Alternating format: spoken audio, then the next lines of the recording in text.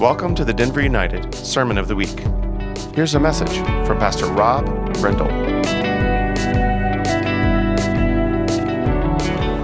Good morning. Welcome to Denver United. Welcome back for those of you who are with us in person for the first time or the first time in a long time. Welcome to those of you who are worshiping with us from home or wherever you find yourself this morning. So grateful to be able to be one family in Christ and hold out Jesus to this city as we do. Grateful as well on that note for the Multicultural Community Choir. What an amazing depiction just of Jesus' family, of the kingdom of worship, incredible worship. For it to sound like that and be focused as we sang at the end, not on the performance, but on Jesus, doesn't happen without a lot of sacrifice and a lot of work. Can we just show our appreciation to our friends in the Multicultural Community Choir? We so appreciate you, Miss Connie. Stephen, love you guys so much. Stephen, friend of Denver United, friend to me for many years since the early days. Just so grateful for the work that God has entrusted to you guys and for the heart that Jesus has put in you for his city and the leadership that you're showing to our community through the gift of music and of bringing people together that you've got. Thanks to Kason and our worship team for the work you guys put into doing that together. That kind of unity is uncommon for a reason, right? And it's not only because people don't understand one another and so stick to like kind, but it takes work to come together. Thanks for your servant leadership. So grateful for you guys and for that rich time together in God's presence.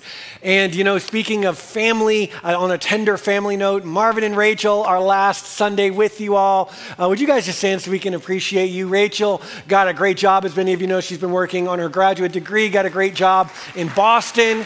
And so farewell to you guys.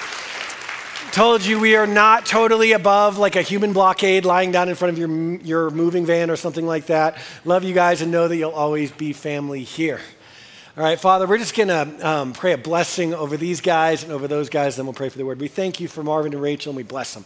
We ask that you would go before them and beside them and behind them, that you would prepare the way for them, Lord, the work that you have set apart for them, the mind that you've given to Rachel, Lord, and Marvin, but especially, Lord, in this season, as Rachel is taking this job, we pray that you would cause Jesus to shine through her and through both of them, that you would bless them with friends, a place to live, and everything that you have for them. We thank you for them and the ways they've deposited and served here. And Father, we pray for Stephen and Connie and our friends in the Multicultural Community Choir. We thank you for their leadership.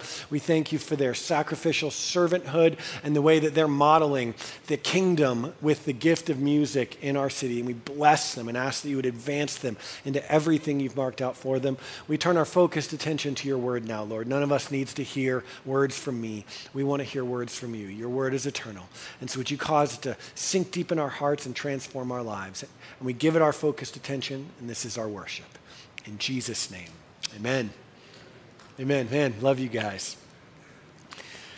My family is in the midst of college searching once again, and so it's had me thinking back as we're walking through that time again to my own life transition. The first year in college, for many of us, the first year out of the home was a time of great change and great transformation, a time that I thought through things for myself that I had never had the opportunity to, or it just never occurred to me to think about differently than the way my parents did.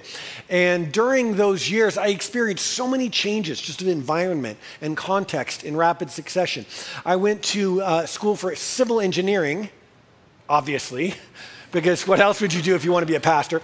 And found myself in an environment of really, really smart kids from New Jersey who wanted to be like structural engineers since they were 12. And, you know, the engine nerd moniker, Minds Friends, love you guys, is earned. It is well-deserved. And so trying to make sense out of that community and not feeling myself there, I went to college with an Army ROTC scholarship. I was a third-generation Army officer. That's how I paid for school. So you paid for school, by the way, so thank you. You and your taxes. And so I paid you back by blowing things up with tanks at Fort Carson, Colorado. So you're welcome, I guess. But that was an environment that was also quite unfamiliar. 18-year-old kids that had been subscribing to Guns and Ammo magazine since they were 12, had really short haircuts, spoken Army lingo and acronyms, and owned like 14-inch knives.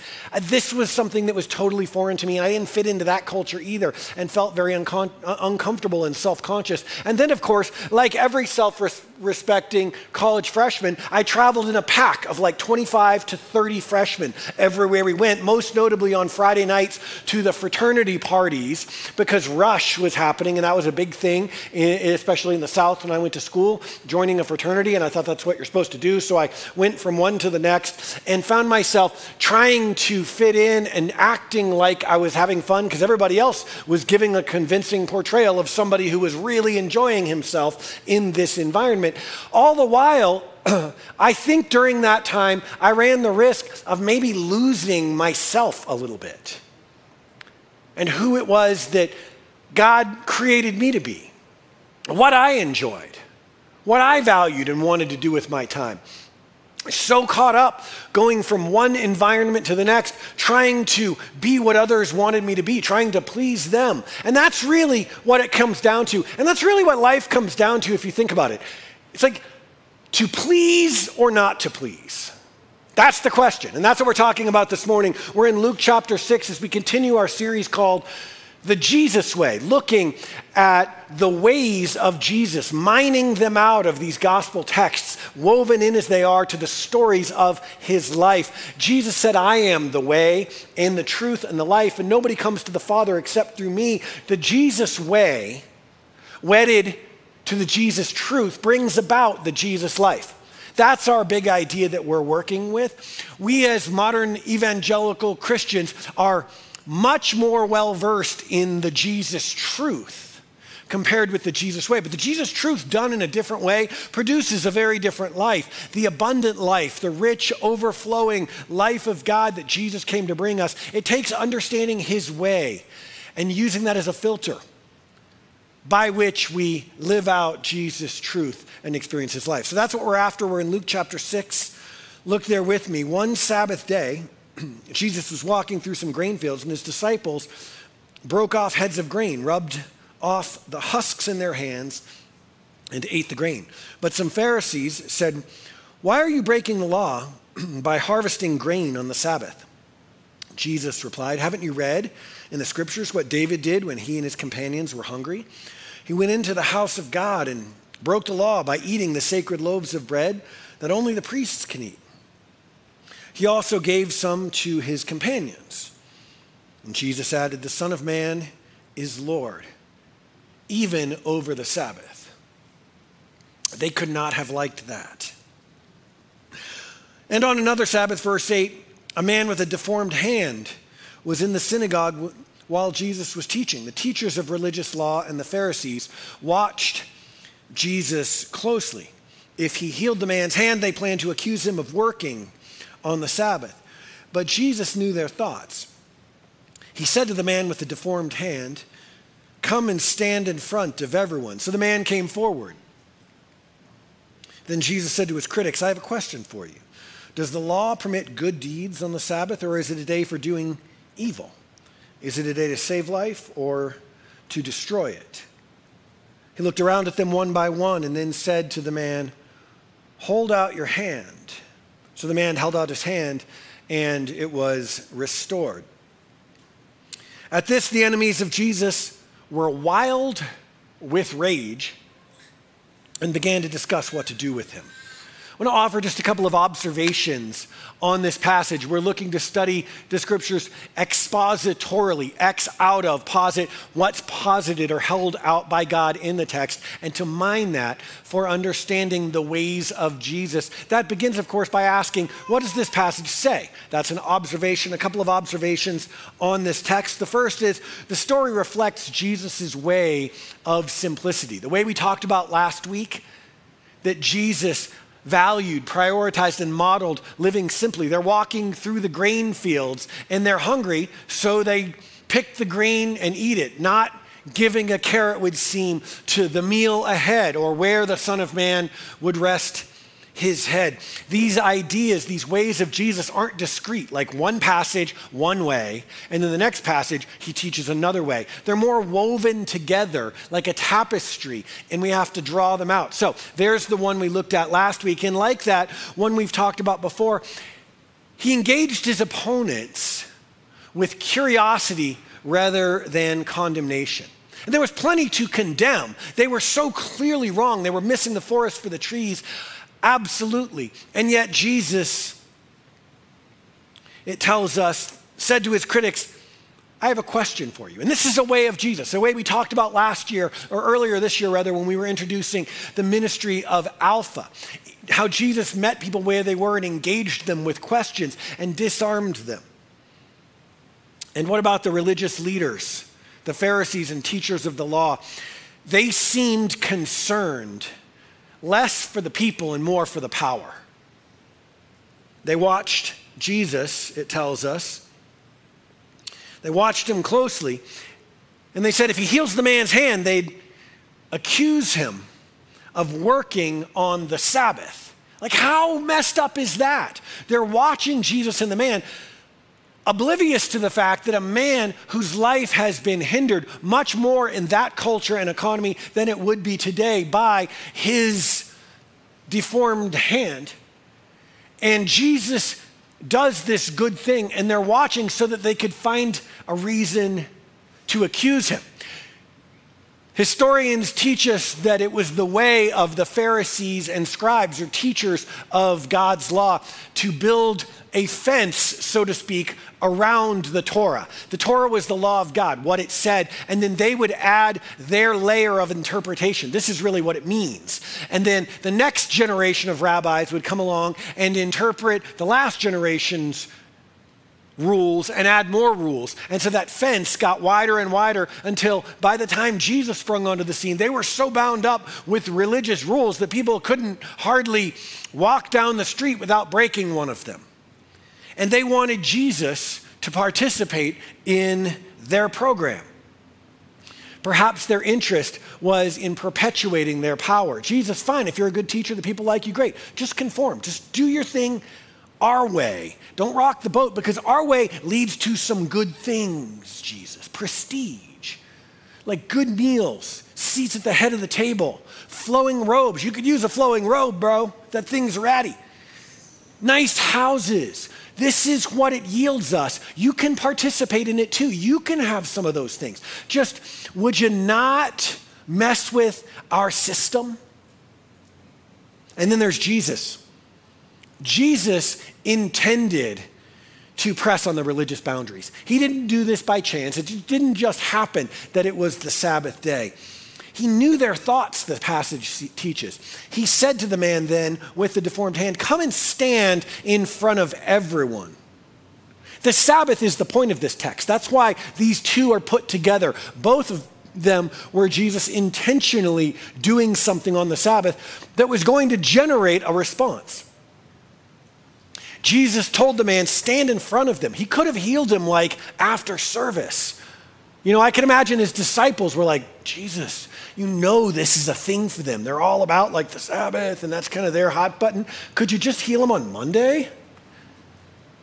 But Jesus made a point of doing this in front of them on the Sabbath. It says in verse 10, he looked around at his critics one by one after he had the man come and stand. So he made the biggest possible spectacle. The guy probably didn't want this attention. I'm sure it was embarrassing. Has him stand right here, and then he looks at them one at a time.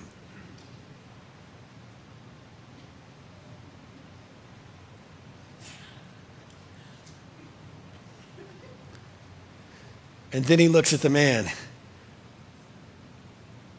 and he says, hold out your hand. And it was restored. At this, not just the restoring of the hand, but the whole scene, the Sabbath, the looking in the eyes, the staring them down, the making the biggest possible spectacle out of the thing. At this whole thing, this defiance, this insistence on not playing their game, this categorical rejection of their system, of their way, at this, the enemies of Jesus were wild with rage. And they began to discuss what to do with him. Jesus was not unaware of what they were thinking afterward. It says he knew what they were thinking, so he had the man come stand in front of him. It stands to reason that he knew what they were thinking afterward as well, which is, oh man, we got to get rid of this guy. He is a fly in our ointment. Jesus seemed to go out of his way to do it on the Sabbath, and this is the culminating observation from this text. Clearly, obviously, Jesus didn't mind upsetting or disappointing people. We see it here, and we see it again and again in the stories of his life. He didn't mind upsetting or disappointing people. He refused to be intimidated or pressured by other people's expectations of him. Jesus simply wouldn't people please. He wouldn't do it. The Pharisees wanted him to walk the line, wanted him to play by their rules. And they weren't alone in this. Others wanted him to meet their expectation as well, to do his thing their way. In Mark chapter 1, Jesus had been up late into the night preaching and healing, and early the next morning, it teaches us, before daybreak, he got up and went out to an isolated place to pray. This is that rhythm of Jesus, that Jesus pace that Pastor Daniel talked about a couple of weeks ago, another one of his ways. He went out and did his thing, and later, Simon and the others went out to find him. They're like, where is he? I don't know, the crowd's here. He's supposed to be here. He didn't do what they wanted him to do, so they went out searching for him. And you know when you're searching for your kid and you finally find them, and even though you should be like, oh, honey, I'm so glad I found you because they got lost in the gap or something, instead you're like, where have you been? They kind of do that. They're like, Jesus, where have you been? And Jesus seemed like he couldn't care less that they all wanted him to be a certain place and do a certain thing. In Mark chapter 3, his family gets in on the act, his mom and his brothers here, that down in Capernaum, a few villages down from Nazareth, he's like going off the rails. He's claiming to be things, and he's doing things, and he's drawing all this attention. And more than anything, the religious police are coming from Judea and like starting to look askance at him. And they're getting some pressure in their village. So they come to collect Jesus, to take him away. They said, he's out of his mind. He wasn't doing his thing the way they wanted him to do it. Do you see it? John chapter 7. If you can't beat him, join him. His brothers at some point along the way just give in. They're like, oh, well, he's not going to stop being Jesus. So let's at least help him do this thing and do it right. So his brother said to him, leave here and go to Judea. You're like hanging out in Galilee. It's like he's in La Junta and Lamar. And they're like, come to Denver, bro. That's where the people are. That's where the Pepsi Center is. We'll get lights on you so people can see you. We'll get you a decent makeup artist and a cut and a new robe, for crying out loud. That thing smells, man. And we'll make you fit for the crowds. You can't become famous if you hide like this.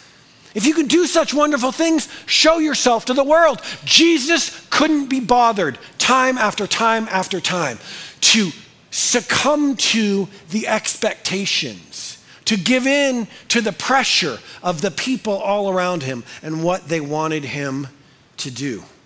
At every turn, Jesus refused to be a people pleaser.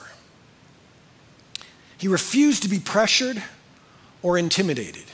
He lived differentiated from the expectations of others. This is the Jesus way. What does that mean? Noted 20th century psychiatrist Murray Bowen, who is the founder of modern family systems theory, adopted that term, differentiation, to refer to a person's capacity to define his or her own life's goals and values apart from the pressures of those around them. In his wonderful book, Emotionally Healthy Spirituality, Peter Scazzero puts it this way: differentiation involves the ability to hold on to who you are and who you are not. People with a high level of differentiation have their own beliefs, convictions, directions, goals, and values apart from the pressures around them. They can choose before God how they want to be without being controlled by the approval or disapproval of others. What the Pharisees did to Jesus the world does to us every day.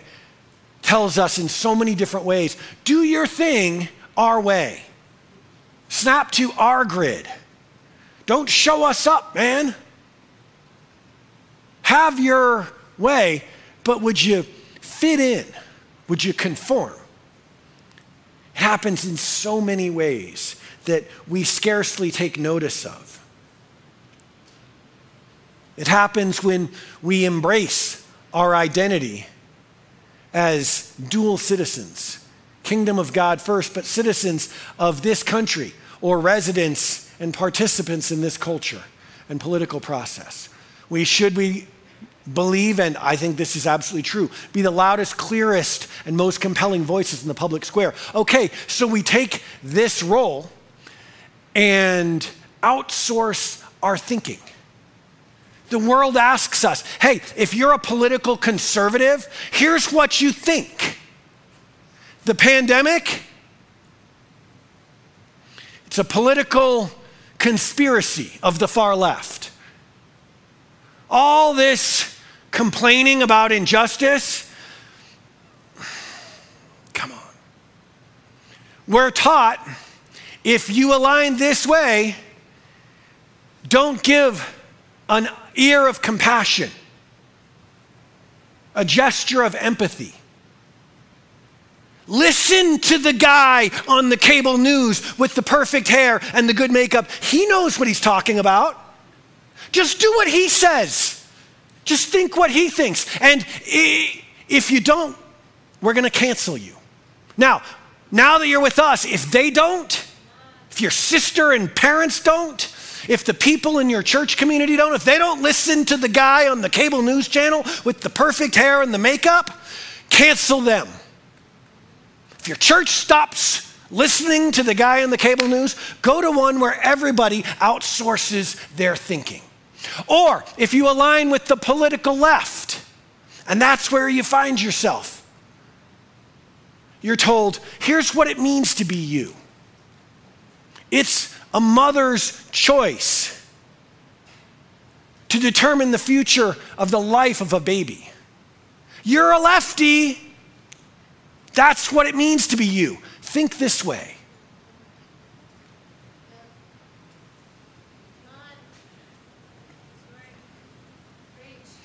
Or maybe it's been like this.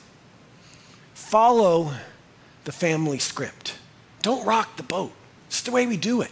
Be loyal. Everybody coddle mom in her brokenness. Everybody make room and accommodate dad and his addiction. You don't talk about abuse. You don't talk about trauma. You don't talk about your feelings. That's not our way. And so we sign on and we perpetuate it to another generation.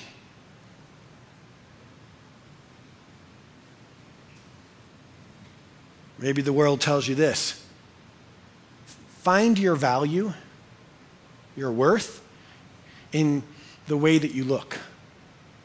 You can get there. I mean, it's going to take work, years, not months. Dedication, your weight, your hair, your tan, your wrinkles, your makeup. You can look like she looks. Just keep going. And when you get there, if you're thin enough, if you're muscular enough, they'll accept you. You'll get the value badge that you're looking for. Or maybe it's like this. Work, yeah, overwork. Work our way. Participate, please, in the system where you work like a dog, you work like a workaholic, you work on the weekends, you hold it out like a badge of honor with your friends that you work a 70-hour week. I work an 80-hour week. I work a 176-hour week. I work more than you work.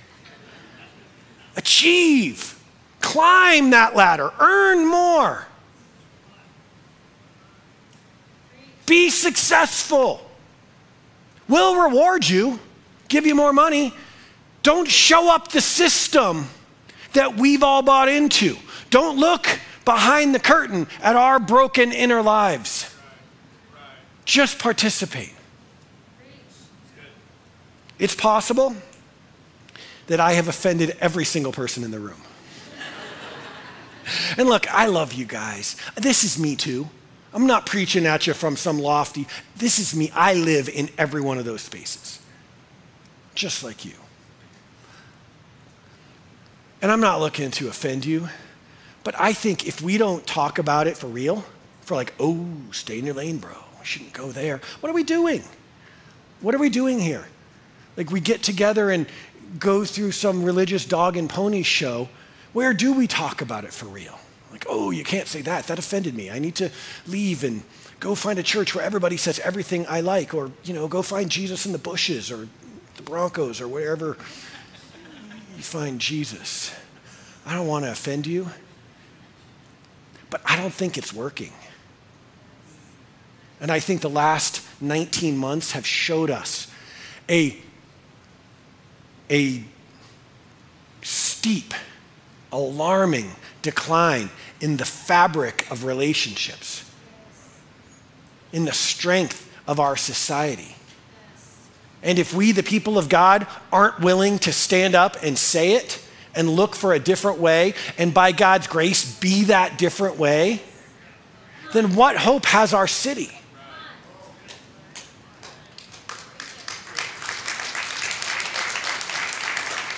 It's easy.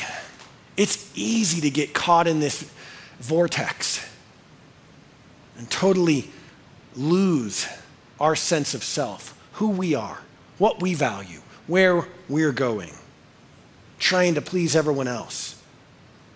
And the world is more than willing to give us marching orders on every front. But it's Christ in you that's the hope of glory. It is who you are being renewed to be. That's where the hope of the world lies. My 18-year-old crisis of self came to a head halfway through the first semester of my freshman year. I'm grateful that it didn't last longer because I was wound up so tight trying to be what everyone said I should be that I was about to pop. I remember it clearly. I was at a fraternity party with a herd of freshmen, and there was this game. This is probably so 90s, and I'm sure there's a much cooler way that people compete to have to drink beer and get drunk. But there was this game where there was a ping pong table and like plastic cups with cheap beer, and you had to try to hit the ping pong ball into the other dude's cup. And if you get it in, he's like, oh my gosh, I have to drink beer. Darn you, okay. And then he drinks beer. And then he hits it into your cup, and you're like, oh shoot, I have to drink beer too. And then you drink beer. And the whole thing, apart from the pressure of it, felt inane to me. I'm just stuck in I'm not fun in some ways because I'm too logical. I'm like, if you want to drink the dumb beer, just drink the beer. But why go through the charade of pretending you don't want to drink the beer unless he wins the ping pong point and then, okay, I'll drink the cheap beer out of the plastic cup. And I looked around and I thought, are you all enjoying this? Because you seem like you are. I am not enjoying this. And I am exhausted after like 4.5 weeks of pretending like I'm enjoying this. This is dumb. And so I looked at the three friends that I knew well, and I said, I'm never doing this again. And I walked out, and that was the night my life changed. I don't know if I got saved when I was a kid. I don't know if the Presbyterians are right and I was once saved and always saved. I know I wandered away. I don't know if it was because my mom was praying for me or my heart was really there. I know that I wasn't living for Jesus, and I know that I was. And that's the moment I look back to, where I found forgiveness and freedom. And it looked like, I didn't get this perfect, don't get me wrong. I'm not standing here holding myself out as the paragon of security here, but it was the moment I recognized I can't live for all of them. I'm not gonna subscribe to Guns and Ammo magazine. I don't enjoy Bowie knives. I don't wear combat boots for casual attire. Never going to. Like, I am not thinking about the composition of the concrete in the parking garage. I don't enjoy staying home on Friday night solving statically indeterminate equations. I'm not going to be like you guys. And I certainly don't enjoy pretending to not enjoying cheap beer and ping pong. I don't even know what that is. I can't follow it. It's too complicated. So I'm just going to be me. I'm going to try and figure out, God, who have you made me to be? I remember going home and I took out the Bible that my mom had sent me off to college with the leather binding and the wafer thin pages and the gold embossed edges that you're scared to write in, or you think like your grandmother's going to roll over in her grave and the pen's probably going to rip the page and it's got your name imprinted on it in gold.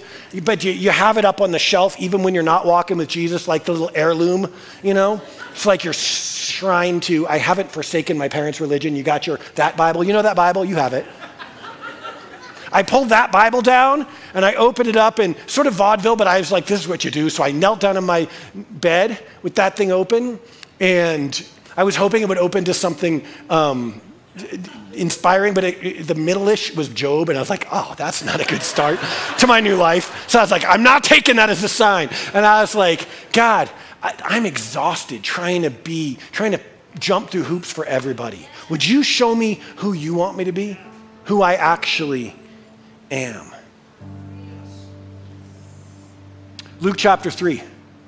Jesus steps out of the backwater village of Nazareth, 30 years living in obscurity, working in a woodcrafter's shop. Steps into his destiny. First thing he does, he goes to his cousin, John the Baptist, who's baptizing everyone, preparing the way for this mysterious Messiah to come. People don't know it's him, and he himself gets baptized. And the Word of God teaches that the heavens opened. And a voice from heaven said, "You are my dearly loved Son. You bring me great joy." Before Jesus did anything, he hadn't healed anyone, hadn't done a miracle, didn't suffer and die on the cross for the sins of humanity, hadn't even withstood the temptation of the devil in the wilderness yet. He hadn't done anything noteworthy. And the Father said what we sang earlier this morning with the choir. You'll never be more loved than you are right now. Apart from anything you're going to do, you bring me great joy. Who you are, your being, delights me.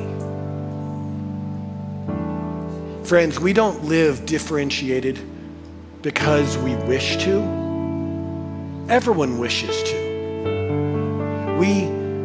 We're able to live that way, differentiated from the expectations of everyone else, when we're secure in who we are and why we're here. Insecurity is the enemy of differentiation. Jesus was resolute. He was confident in his idea, in his identity. He was confident in this one notion that he was the Father's beloved, that he had already pleased his dad. And so he lived from that identity into his purpose. And by John chapter 6, he was already clear on that too. I've come down from heaven, he said, to people who were wanting to yank him in every which direction, to do the will of God who sent me, not to do my own will. So it's off the table. I can't be bought. I can't be pressured. I'm going to do God's will. Jesus was secure in who he was and why he was there. The one led like a fountainhead to the other, and everything else flowed out of that. He knew who he was. He knew what he was here to do, and he never wavered. And friends, I think some of us, we need to hear that from our Heavenly Father too. You are my daughter. You are my son.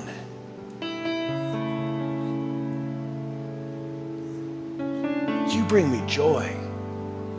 You delight me. I am pleased in you.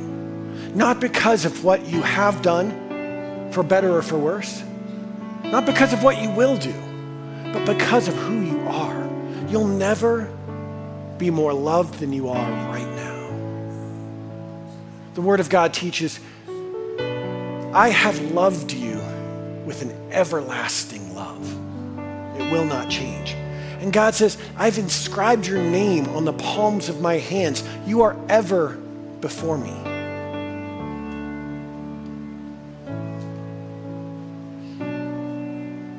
And from a place of certainty, from settling the issue, answering the question once and for all, am I worthwhile? Does my existence matter? Do I have what it takes? That validation leads to a discovery, sure as the day follows the night, of why I am here. God said, you will seek me and you will find me when you seek me with all of your heart. Now you can seek me with half your heart, no guarantees. People do that every day, hedging their bets, a little here, a little there. But if you come after me, if you believe who I say you are, you will find me. And when you find me, I'm gonna show you why you're here. I'm gonna give you the direction. I'm gonna give you the provision. I'm gonna give you the whole enchilada. I am your father. You are my child. It's why I made you. And then all the things we do don't turn into a referendum on who we are or why we're here. What a joy to live secure. Would you stand with me? Some of you, I think, are where I was, where I sometimes am. Trying to find something to say you're okay. That thing's elusive, right? You reach out, you can almost grab it, and then it swings away again. You get a hold of it and it slips through your fingers. You never look good enough. You never climb the ladder high enough or fast enough. You never earn enough. You never are loyal enough to the family system. You never delegate your thinking and walk the party line true enough to wake up and feel any more valid for it. Only Jesus can do that. You were made in his image. You were made to desire that affirmation of your soul. In case you're like, oh, it's a weakness and I want to get rid of it. God, take that away. You can't take that away any more than you can take away your soul. You're made in his image. You're made to be affirmed, to affirm. You're made to love and give love. It's just that no human, nor any human endeavor can ever accomplish that. Only Jesus can do that. But friends, Jesus Christ died on a cross so that we can be forgiven and free and start again. You don't have to dig yourself out of a hole. You don't have to get yourself a running start. You don't need to help yourself before God can help you. You don't need to make up for what you've done. You just have to come and surrender. Say, Jesus, man, I want to begin again. And he'll speak to you just like the Father spoke to him. You are my beloved. Father, I pray for my friends. Would you meet us in this place? Every one of us, Lord, we need to hear that from you. Pray for my friends. They would hear your voice saying, daughter, son, you matter. You count. You're good. Your existence is good. I'm not talking about original sin, talking about I created you and called it very good. Your existence is important. I see you. I've never stopped loving you and I never will. Friends, the Word of God says simply, if we confess that Jesus is Lord and believe in our hearts that God raised him from the dead, we'll be saved. There's no magic words. There's no formula. There's no secret code. There's simply surrender. And this morning, some of us are standing outside the door. Jesus is knocking, and if you'll open the door and invite him in, he'll make all things new. Would you invite him in? Just simply pray this with me. Just pray in your words. Pray your way. God, I want you to make me new. I believe that I'm your child. You're my father. Like Jesus, I need to hear before I do anything good for you. I am your daughter. I am your son. You are well pleased. You delight in me. Lord, I choose you. I confess that I've looked for affirmation and value by trying to please people, and I have feared man up one side and down the other. God, I don't want to do that. I don't want to live that way. It's fruitless. It's exhausting. Just confess it to him. Jesus, I want to live your way. Would you lead me in your way? Would you start right here? Make me new. Give me a fresh start, please. I believe, and I choose to follow you.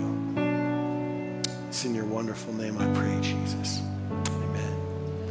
Amen. Friends, if you made that decision for the first time or the first time in a long time, if you're choosing to follow Jesus, we'd love just to talk with you, to pray for you. It's important that you share that with someone so those seeds don't just get plucked off the path. Just our elders, staff are here. We'd love to pray for you if you just come here as soon as we dismiss and let us do that. If you don't have a Bible and want to start to walk with Jesus, we'd love to give you one and walk with you. How do you hear from God? How do you discern his voice? How do you know what he has for you? He's going to lead you, and we're here to walk with you. Hey, thanks for coming to church today. Thank you again to our friends in the Multicultural Community Choir. We so appreciate you guys, and we're honored to worship together. Connie, Stephen, we love you guys. Love all of you. Have an amazing week. We'll see you next Sunday. We hope you've been encouraged this week. For more information or to submit a prayer request, go to denverunited.com.